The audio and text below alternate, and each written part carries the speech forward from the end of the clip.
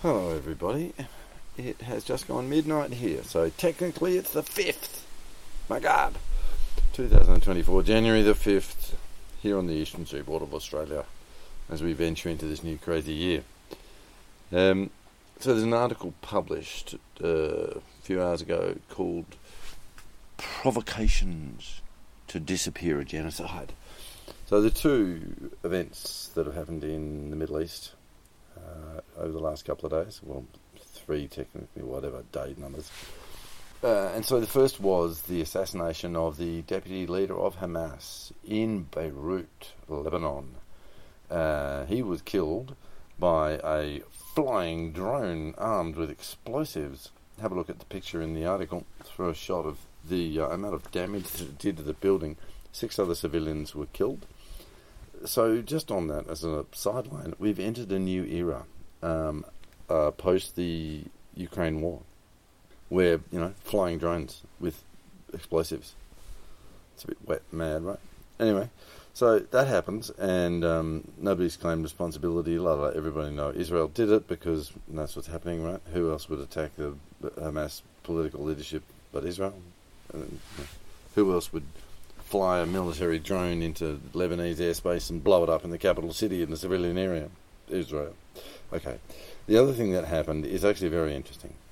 So there was a parade on the 4th anniversary of the assassination of Qasem Soleimani, who was a general of the Quds force. Quds means Jerusalem. The Quds force of the Iranian Revolutionary Guard Corps. Yes, the IRGC. He was incredibly well respected in Iran.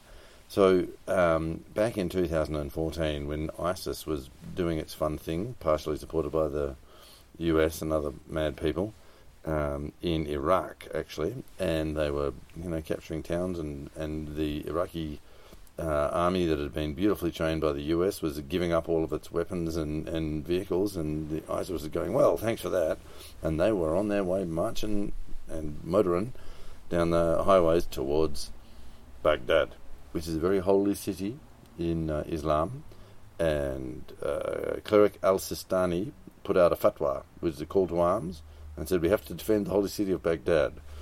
And Qasem Soleimani came from Iran and helped organise this. He essentially designed, trained, and fought with the Popular Mobilisation Units, the PMUs as they were known.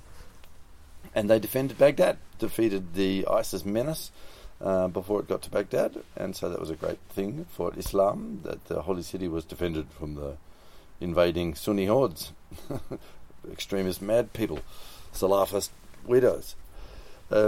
So he was a big dude, and he was involved in a political project that was set up at the same time. So the US, and with collusion, participation from some Gulf monarchies, like I think it was the UAE, it was Qatar, one of them, and the Saudis, and then other local arseholery like the Israelis, and of course the Turks were taking advantage of the whole situation and facilitating all that stuff, and there were crazy buggers from Central Asia shipped in too. There's a lot of foreign fighters that were trying to bring down the Assad regime, and very well coordinated by the CIA and other military intelligence organisations. But there was also the MI6 thing of the white helmets, a complete construct, fake news thing. Anyway, that was back in the day. That was fun. Anyway, so the political project was by Iran, and that was to set up what became known as the Axis of Resistance. And so that was Iran and Syria, who have a mutual defence treaty, and also Hezbollah from Lebanon. So they were the sort of elements of the Axis of Resistance, and you could perhaps these days maybe consider Hamas as part of that. But there's a bit of a broken relationship between Sunni Hamas and Shia Hezbollah, because Hamas fought with the other insurgents against Syria during the Syrian Dirty War. So there's a bit of, bit of history there. Anyway, this it was the 4th anniversary of the assassination of the most respected Qasem Soleimani, and there was a procession to his grave in the southern holy city of Canaan, and two bombs went off along the procession route, and 100 people were killed and 200 were injured, and there were women and children and whatever. It was a completely civilian affair, a religious ceremony even, and it was a terrorist attack, and nobody's claimed responsibility, and everybody knows who did it. And the article states that it was Israel. Well, they have all of the motive that one would want, and they're quite happy killing people in Iran all the time. Nuclear scientists, politicians, whatever, they'll kill anyone they want. So this is the supposition. And the article lays out the motivations, the advantages for Israel that will happen if they manage to draw the US into this whole mess. And the first, of course, is that as soon as the US starts fighting Hezbollah in Lebanon, then all of the US media will look at that. Nobody will look at Gaza anymore, and therefore the IDF don't have to fight Hezbollah. They can just go and kill the Palestinians in Gaza. Much easier. And the other thing that's popped up recently was that Israel has been having discussions with the Congo and several other African nations about whether they'd like to take some Palestinian refugees. Hello, train. So the Zionists are absolutely committed to getting rid of the Palestinians, either 6 feet under or 6 feet on the other side of the border. They don't care. So that's basically what's been going down. But if we feel the vibe, I think we can understand what's going to happen here, because it's a very, very... It's teetering. It's teetering, not tottering. It's teetering on the brink. In that it's a very, very chaotic situation. It could go in any number of ways. But I think there's one possibility that's more likely than others. So, let's have a plug in the greater picture. A little bit of crook again. We know that Blinken Lights is on his way. He's probably there already. But he's already declared his allegiances. He's part of the Zionist, Israeli, US, dual national people. And I presume, based upon the fact that the US have taken one of their aircraft carriers out of the Eastern Med, as they like to say, I think he's meant to send a message to say, cool your jets. I'm not sure whether he's smart enough to work out what Israel are doing here, trying to, cause chaos and drag the US in. But that doesn't really... Who knows? I don't think he's smart enough to know which way's up. So let's just widen out a little bit. So just geographically, don't forget about Erdogan in Turkey. He's staked a bit of his political career on being a sort of hero for the Islamic peoples, and sort of a new Ottoman Empire game. And he's got a very effective military, and it's not to be laughed at all. And then the other group to think about is, what's Syria doing? I had this funny idea a while back, which went like this. Essentially, what with Syria, so Erdogan has a little chat with Assad, and they agree. Assad says, right, you're allowed to move, some brigades of your military through Syria, and we'll exchange supplies. So we'll give you some of our supplies, and then you ship yours from Turkey to here to make the logistics a bit easier, but no causing any trouble to us. But you're allowed to go in there and attack the Golan Heights, right? It's our territory, and we permit you to go in there and smack the crap out of the Israelis. And then what do you have? I mean, consider that, right? This is the sort of thing that can happen. It's a bit scary. The other one to think about is what's Egypt going to do? And I think what Egypt want to do more than anything else is nothing. I want to stay out of this as much as possible.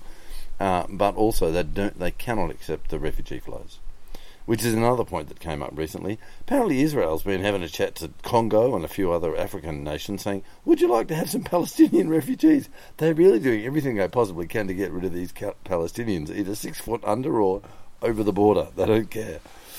So, but all these regional considerations and so forth, I think, pale into insignificance when one looks at what's really going on. So, China has invested more than $10 trillion US in setting up their BRI project, right? That's the Belt and Road Initiative. And there's an awful lot hinging on this. And Russia is deeply invested in this too. actually, it's the old risk board, right? They're taking over Asia, which is the continent that no one's ever allowed to have because there are too many armies per turn. That's what they're doing. And if this Middle Eastern thing blows up, it's too much risk, to use the word again, because it's the nexus. It's the transport nexus between Africa, Asia, and Europe. It's too important.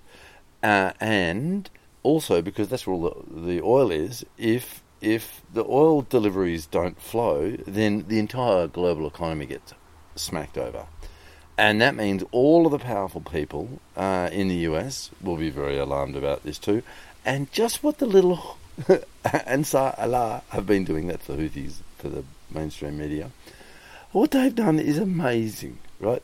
They've scared the crap out of the Europeans because all of their import-export suppliers are risked, right, by what they've been doing. And we've seen the maritime insurers having a chat to Tehran and Sana'a to try and work out what can and can't be done to secure transport, because they don't trust the Yanks to secure their ships. It doesn't work, right? So the powerful families from Europe are worried because their economies are all in trouble. The very rich people from the US are also very worried because if the global oil supplies get fucked up, then the whole thing goes down like a pack of cards. Now, don't forget this. How many trillions of US dollars stuck up in the futures market? Anyway, and the huge investment that China and Russia have got. There's too much riding on this, is my theory, and therefore cooler heads need to prevail. And if they do, what happens? Israel keeps doing dumb shit. And everyone just goes, everybody calm down, let Israel be stupid, we'll get them in the end, calm down, don't overreact. And then this is what happens. The hatred of Israel just gets larger and larger and larger. I mean, could it get much worse? They're bloody murdering babies every day. So that's what happens. If everyone just keeps their cool and the global economy just ticks along and BRI project just inches forward and everything goes on, and the power players will just go, well, that means we just need to change sides now. We get out of the US and out of Europe and we start clubbing up with the the new power brokers, which is the SEO and BRICS Plus and so forth, and we just they ditch Israel and they ditch the US too. It was useful while it lasted. They'll just change ships. That's my theory. So there you go. Nasty as all hell, but that's how it is when you get up there. No one gives a shit about nations either. All they care about is power, and they can see where it's moving. So my theory is too much riding on this. No one's going to overreact. They're just going to let Israel commit harikari, and if the US is smart, they'll cut the Zionists loose and let them commit harikari by themselves. Otherwise, the US goes down with it. That's what I see. Anyway, I've been wrong before. It's probably going to happen again. Have fun. See you next time.